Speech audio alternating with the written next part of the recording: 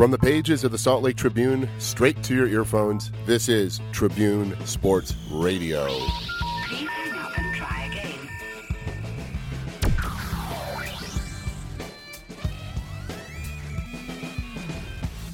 Hey guys, welcome to the question of life, the universe, and everything, episode 42 of Trib Sports Radio. I'm your host, Ben Raskin. With us today, Kevin Winter-Morris. How you doing, buddy? And let's put this episode, the stone straight in the house. Let's do it. Let's do it. Hey, so it's funny when you know a guy. I've known you for about two plus years now, and big fan of your Cubs, big fan of fishing, but somehow you have a new passion. What's up with this curling? I do. Okay, so about 2 weeks ago, I was sitting at home. I was on the couch, and I was bored. There wasn't anything on TV, and so I decided that that I was going to just kind of look and see what was on ESPN. It's Was there dressage on? There wasn't. Right. It wasn't straight up ESPN. It was actually ESPN3 and like their whole host of stuff they have just online. On the Oach. Right. Essentially, yes. So one of the things was curling. So I decided that I was going to start watching it, and it was the women's Brier. I didn't even know what that was. What's the Brier? Well, I didn't know. And it was the women's. So I'm there, and I was on the couch, and my wife was there too, and she was just ignoring me and was reading a book. And I started kind of getting into it. I was like, yeah, go for it. All right, so that was that day. I watched it for a couple hours, and that was enough for me. Well, then back at the beginning of this week, I was home again and got bored again. Was like, hey, I wonder if there's any curling. I wonder if it's over. Well, no, it's the men's Brier. Well, what I've come to realize is that the Brier is only the most important championship in Canada in curling. It is. It's a big time. Like that's what you play for, is to win the Brier if you're a curler in Canada. So different teams from the provinces and territories, and they compete. And Benny, I am so hooked on this. It's ridiculous. My daughters and I have a 7 and a 5-year-old daughter. And both of them watch it with me, too. It's to the point now where the 7-year-old was like, hey, Daddy, isn't that the guy from Alberta? And I was like, yes, it is. We recognize and we have nicknames for different curlers. It's unbelievable. I love it. I'm hooked. It's a peculiar sport, to say the least. How dare you, sir? Well, I was talking before I with the mics. It's like, how are we going to step you away from this? Like billiards, darts, badminton, No. What's the methadone for curling? There is more curling. Absolutely. And you know what? I'm okay with it. You know what? If you're going to be obsessed with something, you might as well make it something healthy like curling. Yeah. Well, it's definitely an eclectic sport. I remember in 2002 when they were prior to 2002, that one of the conversations they had is where they're going to put, I believe they call it the house. Is that where curling takes place? No. It's on a sheet of ice. It's on a sheet, right? And part of it is the house. The house is the inside of the ring. So what's the facility they have curling in? A curling facility. The curling dome. Yeah, the Curladome. The Curladome. You got your Velodomes. You got your Curladomes. Right. I don't know. I'm giving you kind of a hard time with it because it's kind of a little bit. Yeah. Well, I mean, it's a participatory thing. Watching the Winter Games, like I cannot do the Super G. Aerials, forget about it. The ski jump, no way, Jose.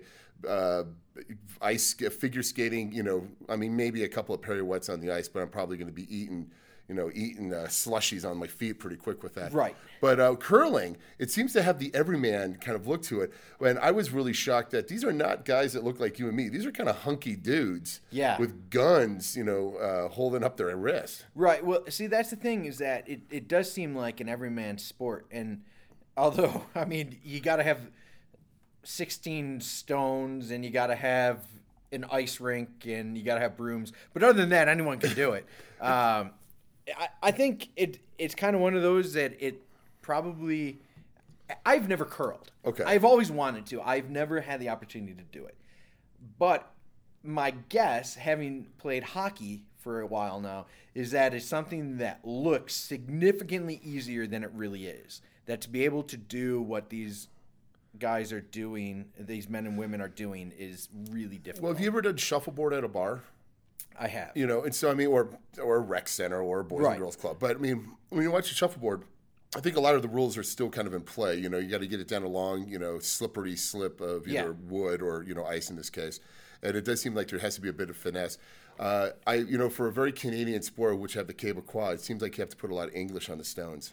It's all about trying to get them to curl, hence the name, to where you want them to. I mean, really, that's what it comes down to. It's unbelievable when you think about trying to throw something, or trying to glide something down the ice and control it. Those stones weigh 44 pounds. Okay, for the listeners at home, what would be who are a couple of the players to watch in curling? If we want to get on Instagram, all your social medias, Instagram, YouTube, Twitter, who are some of the guys you want to be listening to or watching?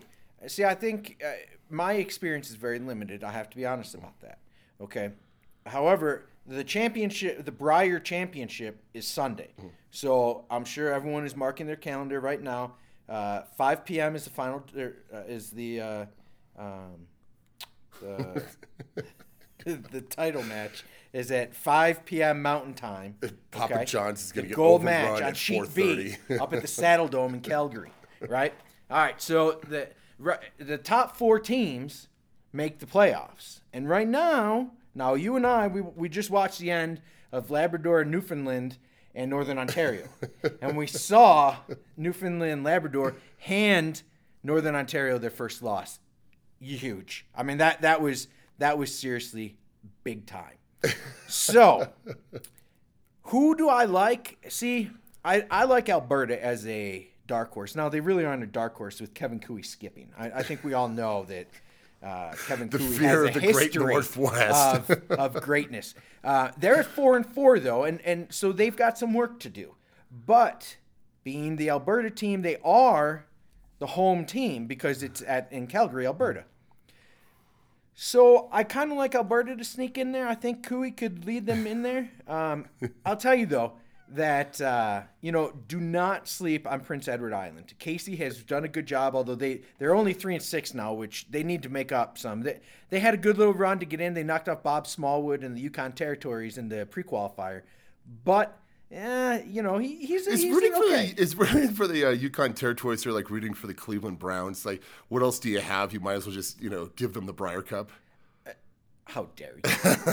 First of all, you don't just give the Briar to anyone, okay? The title is earned. You earned the title. Yeah, I mean, that Newfoundland Labrador team is unbelievable. The shot, I made you watch shot from yesterday against Alberta. I wish there was a way we could link this on the website. Me too, because it was, as a curling fan, as I am, that was a phenomenal shot. Fan being short for fanatic. That shot was unbelievable. They're 8-2. I like them. They're looking good.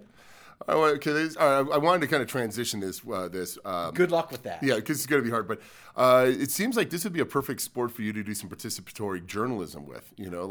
Like to get to sort of put yourself into the middle of this game. You said there's 2 places to go curling in Salt Lake City or in northern Utah? There are a couple places. You can go up to Ogden, which is where the 2002 games were at. Right, the Olympics were up there. You can go out to the Olympic Oval. They have it out there. They actually have it up in Park City too, where you can go out and curl. I think, Benny, you think I'm thinking you and I need to go try this. I really do. I think that I think we got to go see what it's about. I think we got to go see if we're any good at this. Okay, so let's put together. Let's say we're going to get an A team and a B team simply from the Salt Lake Tribune. Who's on team A, team B? All right. Well. Who's the skips? See, this is interesting because we were actually talking about this a little bit in the online department yesterday, and one of the guys actually has curled. Like, he went once on a date. So already he's got a black belt comparison to everybody else here. Well, he has experience. Now, drop a name because I'm following this guy on Twitter. Dave Newland has tweeted once. Or has curled once. He's tweeted once. He does admit that that he went on a date and that the instructor could not have been meaner and just didn't put up with any garbage. The Gordon Ramsay of curling was like, I don't care if you're on a date, don't mess with me. Like, this is the big time. Okay. Mondays and Fridays at the Oval, it's available for learning to curl. So we're probably going to do that on one of those nights. In 3 Mondays, we will be down there. What time at the? Mondays from 8:15 to 10:15, or Fridays from 7:30 to 9:30 p.m. Okay, so one of those 2 nights. We aren't sure yet. Follow us on Twitter, and we will tweet when we're going to go. Oh, come on out with us. We'll shoot some video of this. Okay, so we're putting together our team. Okay, so I feel like I should be on one. You should skip one of the teams. I think so. I don't know how, but to skip a team, but I will. And by basis of experience, Newland has got to be one of the next ones. Okay, so it's me against him. So I would load up his team with people who I think might not be the best curlers, so that I can beat him. Peggy Fletcher. You know what? No, I think she could do it. I think she might be okay. Let's see. On Newland's team, let's go with Chris Kimrani. Okay. Because Chris is a soccer guy. He's going to try to kick the stone. That isn't going to work. Aaron Falk won't care. So I'm going to stick Falk on that team too. 2 of the regulars here on the podcast. Go with the big hammer. Go with the biggest hammer of all of these. Who you dump on that team? Who else am I going to Foggy, baby. Fog. Goon. I like it. I like my chances against that team. All right, so it's Newland, Kimrani, Falk, and Goon. On my team, I'm going to take – can I take you? Take me. You want in? All right. You and I Let's get Pat Bagley. I'll bet you that guy can curl. I bet Bagley can curl. I'll bet you he can curl. And let's take Steve Hunt, the Justice Desk editor. Perfect. He looks like a curler. He does. He looks like a curler. I don't care if they can curl. I want people who look like they can curl. Yeah. Well, I like our chances. I have the gut of a curler. I bring up the participatory journalism stuff because I'm kind of in the middle of reading a book by George Plimpton called Shadowboxing, and and he also read another great one called The Paper Line. In The Paper Line, he wanted to know what it was like to be a professional football player, and so he gets himself on. And I'm probably going to miss the date on this. I want to say the 1967, 68 Detroit Lions, I think somewhere in that neighborhood like that. And he goes out there as quarterback, and he goes to camp with the Lions. During the time, the best part of the entire book is this: a character comes out as Alex Camus. I'm pronouncing it right. He was a guy that was in the movie Blazing Saddles that punched the horse. All right. Well, he went. He did this. He joined the training camp of the '63 Lions. 63. Okay. Yeah. So it was 1963. Detroit. Alex Karras. Alex Karras. So, talking about Karras and basically just talking about what training camp was like, and this is definitely a day before they would have workout facilities. Essentially, they were going to a junior college and throwing the ball around, running plays. It's not the work, it's not like when we watch Hard Knocks on TV where you see like the weight camps and all the specialty training and all the different coaches that come into that. And they put him into one game, and he finds out, even though he is somewhat of an athlete, throwing a football in a real-life game where people are trying to clobber you, it is much, much more difficult. Yeah. And the second one, and I'm in the middle of this book called Shadowboxing, and he basically says he wanted to fight the light heavyweight champion of the world, a guy named Archie Moore. Mm-hmm. And so at the very beginning of the book, he's talking about, the first thing he had to do to get ready to fight a prize fighter was quit smoking, which I thought was funny. And then, he was doing a lot of road work and then hitting the bags and so on and so forth.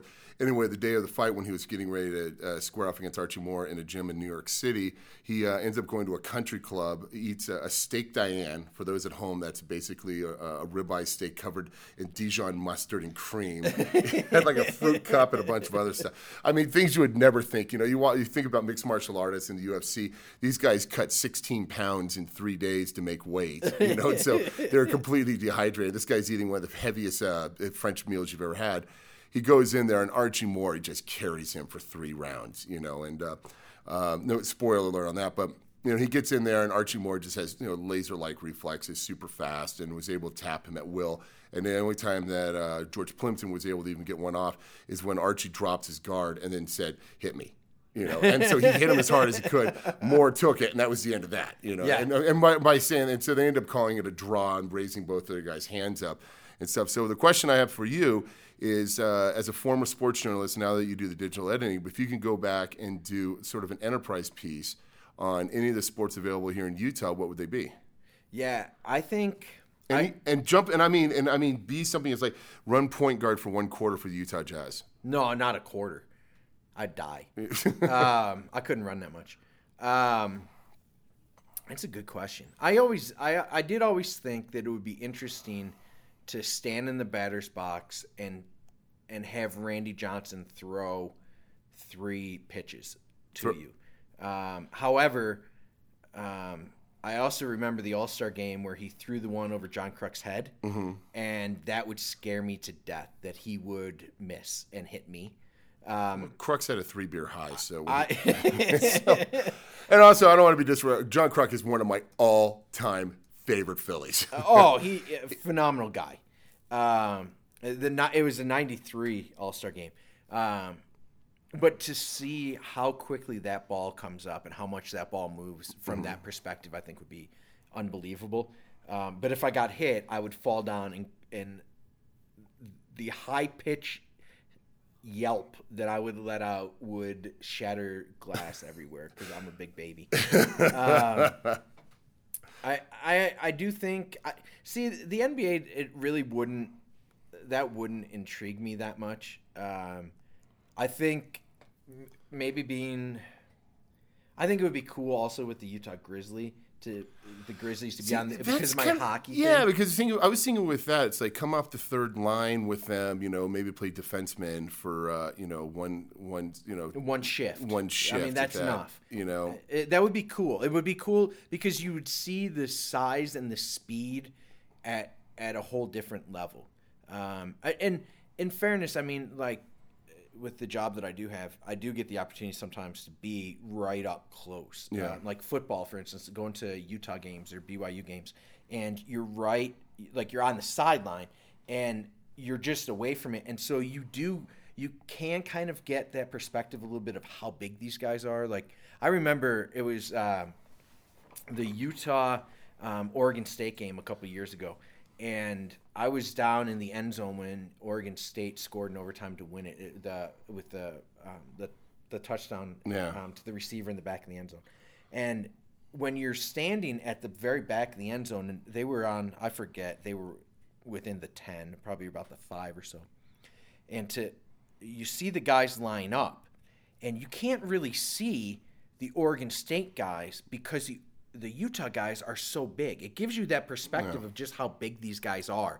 And, then when they stand up and guys start moving, and then the speed, like to watch when the quarterback releases the ball, the receiver isn't anywhere near where he's going to catch it. The timing there, to see that, the speed and the timing and the size of the guys there, from that perspective is really cool. Well, even one step below that, it was 2 years ago. We were up at Rice Eccles, and who did East lose to in kind of Timpview? It was Timpview. Yeah. So I was down on the sidelines during the third quarter, just trying to come up with a sidebar. I remember interviewing like cheerleaders and doing our tuba watch and talking to the principal over at East and stuff. And I happened to be right at the line of scrimmage, just as I'm walking up and down the sidelines. Yeah. And mind you, these are high school boys, you know, and I was directly on the line of scrimmage. I just happened to be in that place. And as the snap count went off, I saw both lines converge on each other. And the volume of the sheer plastic on plastic, flesh on flesh, as they collide into each other. There was this moment going like, holy Toledo, the oldest boy there is 18 years old, and so there's definitely a power there. I think with the participatory there, it's like, obviously, I want to go back and be an Uncle Rico and play quarterback for, the East Leopards, but I would think doing one, I think Utah Jazz, maybe in the second quarter come off the bench and run the point, Yeah, but the thing. I'm not even talking. I'm talking. Here's the fairest. We'll do a scrimmage, not against like the Trailblazers, right? Like an inter-team scrimmage. Because we watched. They had a tough loss yesterday against Boston Celtics. If they had a layup that was scored against them with 2 seconds left. But those guys, you just forget two things: the size of these individuals and the speed in which they play. Yeah. It doesn't convey very well on TV. That you forget that Gordon Hayward is a big man. Right, because it's all about perspective. Yeah. And when all of them are 6'10" and moving as fast as they are, you kind of lose that perspective. But I mean, really, if I were to try that and I were the point guard, and like Rudy Gobert passes me the ball, the first thing I would do is go and pass it away. I mean, because whoever the defender is would be on you just like that. Yeah. It would be so fast, and you don't have time to think. And back to the size thing is that you look at Gordon on TV and it's like, oh, look at those noodle arms on him. Yeah, he's only got a noodle arm in comparison to some of the people out there. The reality is that guy is fit as a fiddle. Yeah. You know, and and he probably has the strength where 235 on a bench press. Yeah, I'll rack out 13. 14. Right, exactly. He has no problem just racking out huge weight. Right. Difference is that prospectively he's long and lean. You know? Yeah, it's true, man. When like going into the locker room and to be up close to those guys. Like LeBron James is a good example. I mean, when you are up close to him, he actually wasn't as big as I thought he was because I thought he was just massively large. But his arms are so defined. I mean, he's the type of guy that if you were walking down the street and came across him or, I mean, even Gordon Hayward in like a dark alley, man, you're done. Your life is over. Oh, they're enormous guys. So I think you're right. I think a Grizzly game might be a good way. In second period, coming, third shift. Jump on there would be good. Although even there, I mean, when you go to the games and you see guys get smashed up against the glass, like someone's gonna try to hit you. And like if you go to the net and you try to actually score, they're going to knock you over, and they're going to try to knock your teeth out. I mean, that's just the way it's going to be. And to take that hit on the ice skates and to really feel the power of that would be cool, but it would hurt like a son of a gun. So what about I forget the name of the guy who wrote this book, or it was an article, but he was trying to do the George Plimpton thing with the Denver Broncos as I think it was a field goal kicker. And I don't remember the article, because this is how much show prep we do for this. But he goes out there, and during an exhibition game, I think he was able to nail 2 of the 3 of them out there because he had a really good soccer background and so on and so forth. What about field goal kicking for the Utes or for the Cougars? Oh, man. Or I was thinking almost, and not even like long snapper, how about just holder? Holder. Could you take that snap because it comes back at you, bang, it's right there. And if it's not laces out, a la Ace Ventura, it could be problems. I mean, we've talked about, the joy of being the long snapper, and that being our ticket to college. Should have been our ticket to a professional football league for 17 years. The snapper, I mean, really, you can't really hit the snapper. So I like that aspect of it. It would be cool to try it. That would be pretty cool. Even if it was just because if you do it in practice, then everyone knows, and in a game, it's never going to really happen. So you kind of you just make believe that it would. In a game, I'd give it a give go. Sure. See, because in reading the shadow boxer, I should say, is that with a little boxing I have done in the past, it's like it's step in the ring. You're wearing protective gear. You've got your groin protector, you've got headgear, you've got a mouthpiece on. You're wearing a shirt, so you're not going to be. Their punches aren't going to tear your flesh off your chest and stuff. There's a part though, which is like. I would, if not fight a guy, I'd like to hold the mitts for, say, like a Manny Pacquiao. Like hold the focus pads for him so he goes in and see. I would like to see how hard those guys can hit just my hands with the padding. No, and actually, a colleague, Brett Prettyman, actually has done this. Would you put on the goalie gear for a shoot-around for the Grizzlies? Would you put on the goalie gear, stand in the net, in a millisecond, and play goalie and have those guys just shoot? In absolutely a millisecond. Really? I wouldn't think twice of it. That would be amazing. Brett Prettyman, who's the outdoors reporter, did it back a long time ago when he was covering hockey before the Olympics. Okay. And he actually did it, and he said it still hurts. Oh, it hurts a lot, but I think that could be cool. I think that's even better. 1 period as a goalie. As goalie? For the Grizz. You would get lit up. Oh. You'd give up 10 goals. Easily. I remember there was once it was a number of years ago, and a buddy of mine, he plays goalie. He's pickup games. He never played in high school, nothing like that. But he loves to play. He's the same age as me. We've been friends forever. And he and I went to a pickup game, and it was over Christmas. It was back in New York, and so there were a bunch of college kids back and stuff. And there were a couple of guys who were very clearly Division I hockey players.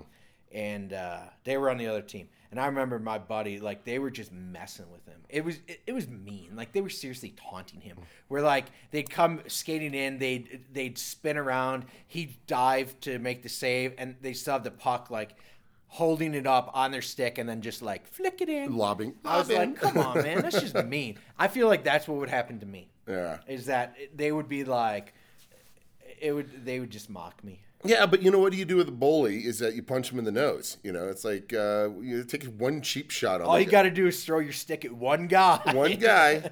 Just let's go, you know. Yeah. What do you, I want to get back to this participatory for a second, but when they do these bench clears in hockey, is there anything greater that's I'm not celebrating fighting, but it is a part of the history there. But is there anything greater than when it's a full-on team brawl where it's like the goalies kind of almost begrudgingly go, I guess I'm meeting you in center ice. You know, it's when the goalies get into it, man. You know it's serious. Yeah. Well, at that point, there's only 3 refs on the ice. They're not breaking up the goalies. Right. No. Because they've had Abrams tank worth of protection on them to begin with. They do. It's actually amazing to watch a goalie put on their gear because it is like they seriously strap on body armor. It's all up and down their arms, and like there are straps and buckles and wing nuts. I mean, they're well protected. Dominatrix dream. Seriously, I mean that stuff, but I wouldn't want to. Man, they take a beating. So years ago, when I was playing rugby back in college in Nevada, we went out to watch it was America versus, I want to say, Fiji in an exhibition game out in Palo Alto. Uh-huh. And before the game started, or it was either before the game or after the game, they had their second tier guys go at it, you know, and so.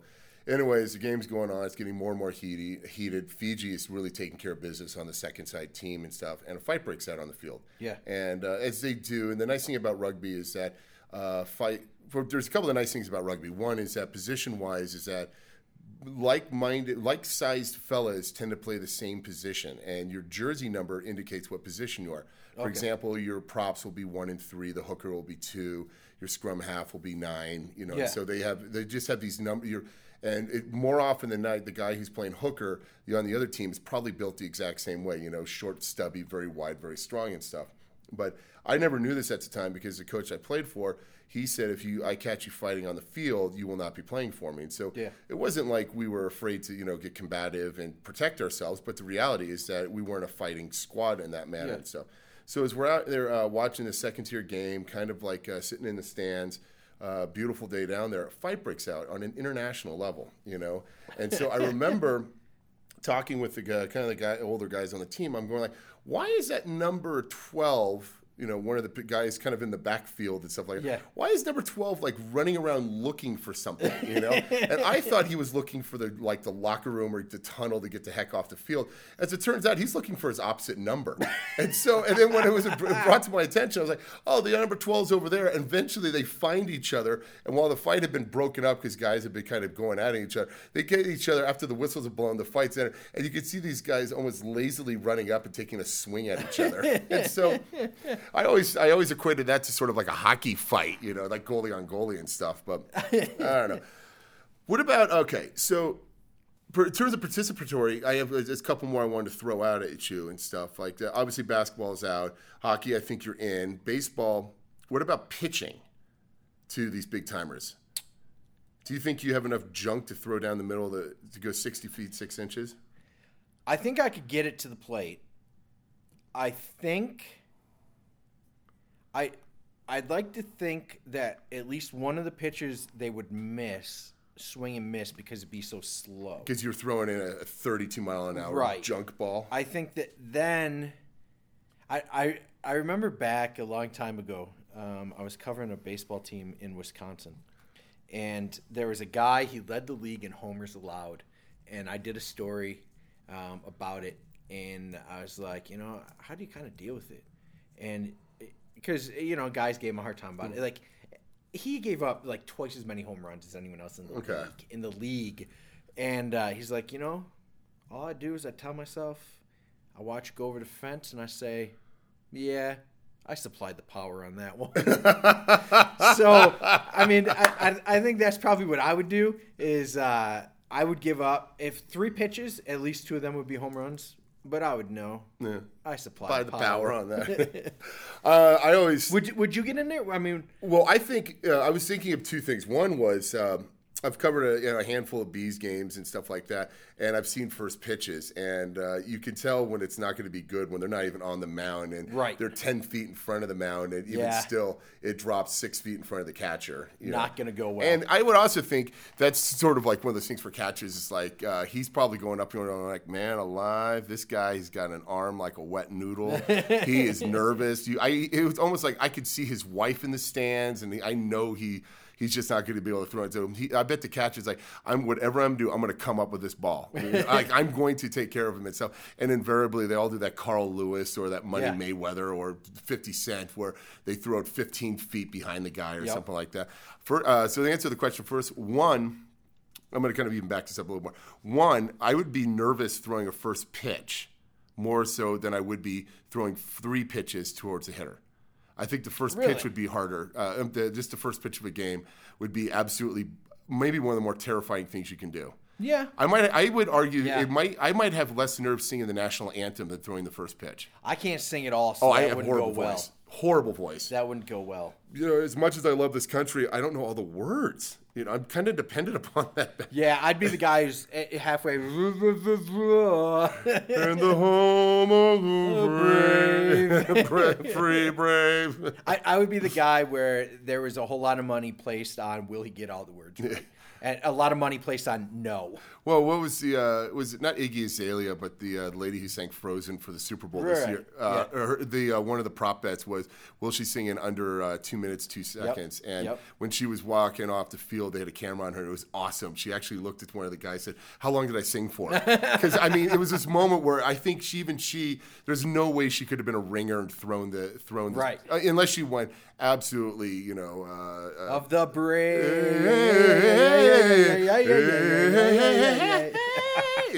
That would have done that. But I think with throw the first pitch, throwing 3, I would probably pitch 3, kind of like providing the power we do. Then want to play third base. Third base for one inning. The hot corner. Could you imagine? Oh, you'd die. I would die. There'd be a smash to third base that would take your face off. There's a part of me where it's like, I almost feel as if I could protect myself. And by protecting, I mean get the glove in front of my face. Like from shoulders down, I'm a dead man, but it's not hitting me in the face. But I don't know, even on a grounder, if I could get it from third to first, while in a beer league, softball, a beer rec softball league, give me the third base, I'm the same way. I like playing the hot corner in a beer league, softball league. Not in Major League Baseball. No way. I would be the guy who died on a baseball field from getting hit in the face with a baseball. So and I would say the other one would be playing right field for whatever reason. Oh, I'm okay with put me in the outfield. Oh yeah. To play center field for an inning at Wrigley Field would be amazing. And I would be the guy who tried to run into the wall, face first. I absolutely, I would try it. It's a brick wall. The ivy does not help, but I would. And the padding behind that is about as. I would throw it. I'd be 2 steps before the wall and then fall down like I'd run. Would you do the thing where you throw your glove at it? that's always. I've always wanted to see that in a major league game because I play enough softball where I see just people throw a glove at the ball like it's going to boomerang back in their hand. I might be willing to try that. Okay. I might. Yeah. All right. One last one of these. Undercard. No. WWE. No. Could you make the march from the tunnel into the squared circle, look at your opponent, and then run out? Yes. No way. No hell in the cell. I told you I do not handle any type of pain very well. I would be the biggest baby. No way. It's kind of like RSL. No way. No. I think I could do well falling down and pretending I was hurt. Mm-hmm. So does most of these Major League Soccer players. But I'd be the guy, they'd be like, all right, here's what we're going to do, Kevin. We're going to build an attack and just run. Just run up and we'll pass you the ball. And we would start from our own goal box and start running. The team would be at midfield, and I would not have cleared the penalty box. There's no way. Those guys, and then Or they'd be like, hey, you go defend Kyle Beckerman. Just defend him. Your job, he's your mark. Yeah, I'll mark him, okay? Kyle Beckerman, like, one snap of the head one way and then just goes around me and then turns back and goes, and laughs at me as I'm falling, writhing in pain. And for those listening at home, that was not Kyle Beckerman. It was actually Kevin doing a spot on Kyle Beckerman. I'm sure the that there man was a of lot 1,000 confusion. voices. It's true. I think I would love to step on the pitch for RSL because at least I'm one of those. I know I'm probably, if I'm going to get hurt, it's going to be on a sprinkler head that my foot gets caught. But I think you could sort of fake your way through that without getting too beat up or too embarrassed. Okay, you have 10 shots. Ramondo's in goal. 10 penalty shots. How many do you think you can put in? One if it's the 10th one and he's being cool because he knows my family's there. You think I don't think he'd be cool. I think he would stop every single one. If I think he's going to get the first. He's 8 for 8 on the first. He might on the second one shoot me a wink like, come on, you need to get. We'll give you. Where would you go? All right, first shot. Where do you go? Left, right, or center? Top right. Yeah, but okay. See, here's part of the he's problem. not gonna jump What to are his the chances that you can put it top right? Cold now, 0. Give me a couple of days practice, probably. Problem is that this is the thing is that. It's like when you play poker against people who don't play very often. It's like you can't control your body language. You know, right. It's like even as I'm not even Scott Summerdorf, one of the best poker players that I know of. Is like he has almost a Jedi mind trick, like a Yoda, Obi-Wan Kenobi control of his body language, and so.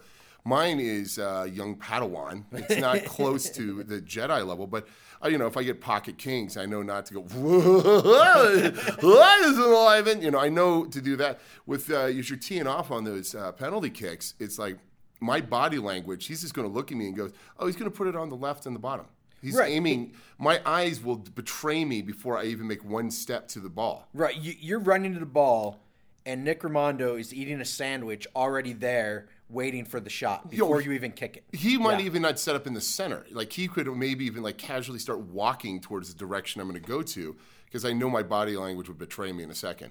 That's why I say like he's 8 for 8 for the first 8, and then on the 9th one he's like because I know Nick's a good dude, and and then on the 10th one he might let me get the 9th one, but the 10th one he stops, but he wants to hold it so he can hand me the ball in front of everybody. He stops it. And then, reaches over his shoulder and puts it in. Yeah. Good job, Benny. You scored one. No, I stand by this. I think Nick Raimondo is a really good dude. Okay. So I think he's going to give me one.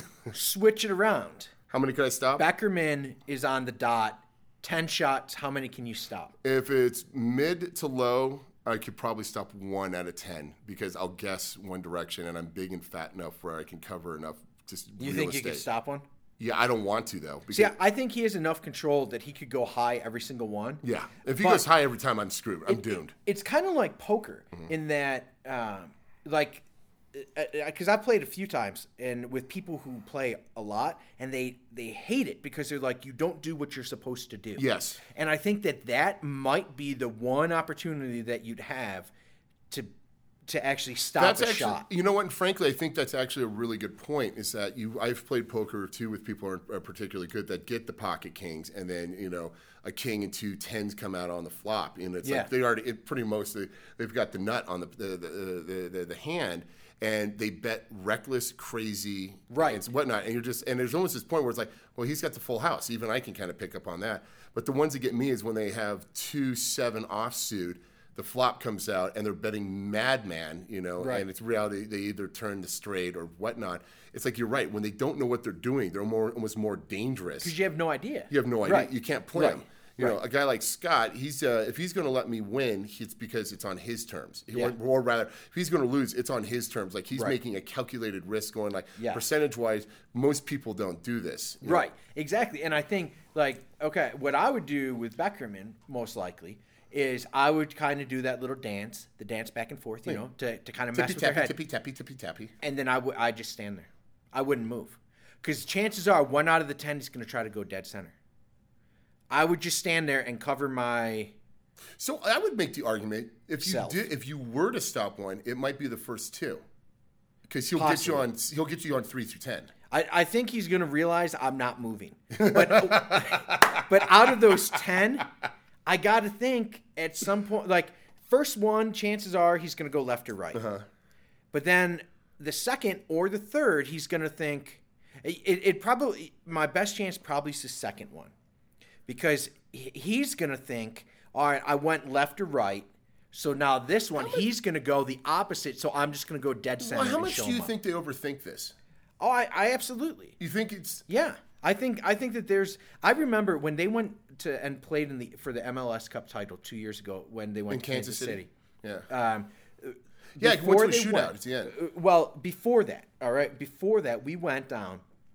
Chris Kimrani and I went down, and they said, "Hey guys, get whatever you guys need for B-roll video, shoot whatever you want." And we were like, "Oh, that's great." Until it came to the PKs, and they said, "Hey, look, guys, sorry, but you can't shoot the PKs. No, you just aren't allowed to," because of they didn't want that video out there of how Nick dove and where the guys were shooting it. That you weren't allowed to. So then I actually asked Nick afterward. I said, when it comes to, I said, you're really good at stopping penalty shots, which he is. You're amazing at it. How much of it is reaction, and how much of it is you've studied and you know where they're going to go? And he actually kind of got a little mad isn't the right word, but a little perturbed. Perturbed, okay. Because he was kind of like everyone just assumes it's just reaction, but he didn't really answer the question that much. So I think that there's a lot of like that. He kind of hinted that, look, man, this is more than just reaction. Like, I have skill here. And I think that there is. I mean, when they talk about baseball now and like doing all this scouting of like, where's a guy hitting the ball? Where's the guy missing the ball? Where can you pitch to get this guy out? And you watch the film, and pitchers watch the film before. I think you can psych yourself out. Like, well, but on the other side of the coin, it's like Greg Maddux, who I think really is one of the greatest pitchers of the 1990s. Mm-hmm. He was known as the professor. Right. He spent so much time watching film that Yeah. he knew the body language of every hitter he was going to go up against, and he didn't have a lot of pitches in his arsenal. Right, and he just knew where to put the ball every time he released it. Look at Mariano Rivera. You knew what pitch was coming. Yeah, you got a cutter or fastball. It was the cutter. Huh. He was always going to throw you the cutter. The problem was you couldn't hit it. Yeah. And I think that's something about covering sports that has always fascinated me, and I'd love to ask about it, is that as the athlete, what are you doing? Are you reacting to what the other person is doing, or are you dictating the play? And it really varies by sport and by athlete as to how that is. Because what I found is some of the best athletes say, I'm going to do what I'm going to do, and I don't care what they're doing because I'm better than them. Yeah. And so I'm going to dictate it and make them react to me. I think Trevor Hoffman was one of those guys, and he was more like, because he got lit. How many blown saves did Hoffman have? Right. I'm not saying hundreds, but he got blown up a lot in a lot of key positions. But it kind of in the same way. It's like he had two pitches, you know, and he was going to throw them. You knew they were coming. Yes. And I think he willed himself to win more than he almost like outperformed sometimes. It's like Hoffman in the third inning would be destroyed. Like nobody. He'd be one of the most hittable guys. But that ninth inning when Hell's Bells comes out, it's like I think he was the man in that situation. What you hear so often, especially in baseball, with young pitchers, that like when the pitching coach goes out or the catcher goes out with a rookie, what they tell him is trust your stuff. Trust your stuff. And I think that that's true in that, and it's true with the penalty kicks and everything. Like, go with what got you there. Yeah. Like, don't make up your mind. I think that what you have to do is you have to make up your mind, and then you go and you do it. You don't, as you're running to the ball, you don't look to see, oh, the goalie's kind of going left, so I'm going to go right. Because they're trying to, like, the goalie's trying to mess with your head. Like, you just set your mind up and you do it, and if it's good enough, then you win. If it isn't, then you don't. Well, as an editor of this paper, I mean, is there a way to compare this to writing? Just like, do you just say, like, have the confidence in yourself to write the best story, and the lead that you're going with is the best one you can come up with? I think so. Or does it translate to that? Or I don't know if it does. I don't know. I don't know as though it does. Or as in writing, you need more perspective, and sometimes maybe even to take a deep breath before you start clickety clacking on the keys. Whereas with baseball, soccer, football, all these participatory journalism things we were talking about, it's just like trust you can throw that punch to hit Archie Moore. Yeah, I think for me, when it comes to the writing, I think taking a step back is sometimes better. Like if I have the opportunity where like I'm going to drive right after the game to go somewhere to write, I actually think that that's better than just starting to write, because you kind of kick stuff around in your head a little bit, and you're like, because for me, I'll get really fixated on one idea and kind of lose sight of the whole, kind of that perspective you're talking about, losing the perspective. And that if I have like 10 minutes or 15 minutes to just kind of think it through and work it over in my head, I can kind of gain that perspective a little bit better than if it's just I have 15 minutes to write this and I need to do it now. That I can get too caught up on something and not let it go. So that's just me. Yeah. But same side of the coin, you work on deadline, trust your stuff's good. Do what you can do. Yeah. This needs to be submitted at 10:59 and 11 o'clock it's too late. Trust that you got it. And it comes from, for me, there's a lot of kind of during my career, I've learned the mistakes that I make. Mm-hmm. And, so I've kind of learned, all right, look, man, you need to slow down. Like, slow down and make sure that number's right. Make sure that percentage is right. Yeah. Things like that, just double checking, because that's something that I've seen that I've made mistakes on, is where I'm like, oh, that number wasn't right because I was going too fast, instead of taking the time, that extra 20 seconds to double check the math. To say that they were the 4A state champions, not the 5A state champions. Exactly, yes. Something like that. You understand. Oh, I know that. Because kind of we're wrapping this up right now. Looking forward, just personally for me, this is my favorite part of the year when it comes to covering prep sports. We've got softball, baseball, and boys soccer. Boys soccer, it is what it is, but that baseball for these kids, I mean, it's got to be. It's kind of I think it's an exciting buzz, and also a great way for a lot of these kids to be ending the school year. It's kind of baseball in America is kind of like curling in Canada. You see how I brought that back? You brought it all the way around. Yeah. Oh yeah. Although usually part of the looking forward to it is that the weather's getting nice and it's getting warm outside, but we didn't really have a winter in Utah. Not really. In northern Utah here, so it's kind of like, well, yeah, I guess let's play baseball. What it's been nice enough to play baseball for the last 2 months. For me, what I like is that I've covered a handful of basketball games. And the basketball is great, and it's great. It's good. With so many wonderful gyms here in Utah, and you basically go going down to Utah County all the way up to Weber, mm-hmm. and even as far as Ogden. But the fans, aka the parents, I think for whatever reason, the baseball side of the parents, they make just for some of the best backdrop listening to that you can have in any particular. And I don't think there's a better sport to cover to listen to parents at, than baseball or softball. Yeah, I mean, it's always fun to listen to the arguments over strikes and balls from the stands when, like, you're looking through a chain link fence and you're like 50 feet behind. And you're at an angle. That was a strike. I don't know what you're looking at, sir. Oh. I think that those are a little bit better than the parents at basketball games. That was a foul. Yeah. Well, because everyone's screaming foul, the entire game in basketball. They're nonstop on that. It's kind of like in football. That's holding. That's holding. I hear that. The one I don't remember. I'm not going to name the two teams, but it was a softball game that I did last year, and as Team A beat Team B in a close fashion and stuff like that. The winning play was not determined by this, but it was allegedly one of the girls might not have stepped on third base. Might not. We're not sure, and the umps made the call in the field, and the call stood, and they but it wasn't the seventh inning. It was the second or third inning, and I remember as I'm waiting for some time to speak to the coaches and grab a couple of the girls to get some quotes from them and stuff like that. Parents, because you're sitting out there, you got your press pass, you got your bag around your shoulder. They know who you are. Yes. It doesn't matter. Even if you don't have a great face like Kyle Goon, they know who you are. But I remember parents coming up and screaming at me, "You're going to write about that bag, that bag not being touched, are you?" And it's like, no, we'll work it in if we can. Maybe we'll put it in a sidebar. I'm not exactly sure, but it was just. That's always one of the most awkward conversations. We'll see. I only got 350 words. We'll try and work it in there. And even though I don't know, I think that's one of the better parts. But As we're wrapping this up, do us a big favor. Big episode 42. Subscribe to the show on iTunes. Follow us on, go to sltrib.com also to find the show. When you're at iTunes, rate and review the show. Per usual, 5-star rating, and then kill us in the comments sections. Follow us on Twitter. He's at KWinMo. I'm at Benny Raskin. And then we have Trib Sports Radio as our Twitter account. Tweet questions on that. Thanks, everybody who has been following along on that. We'll be posting a few more into that.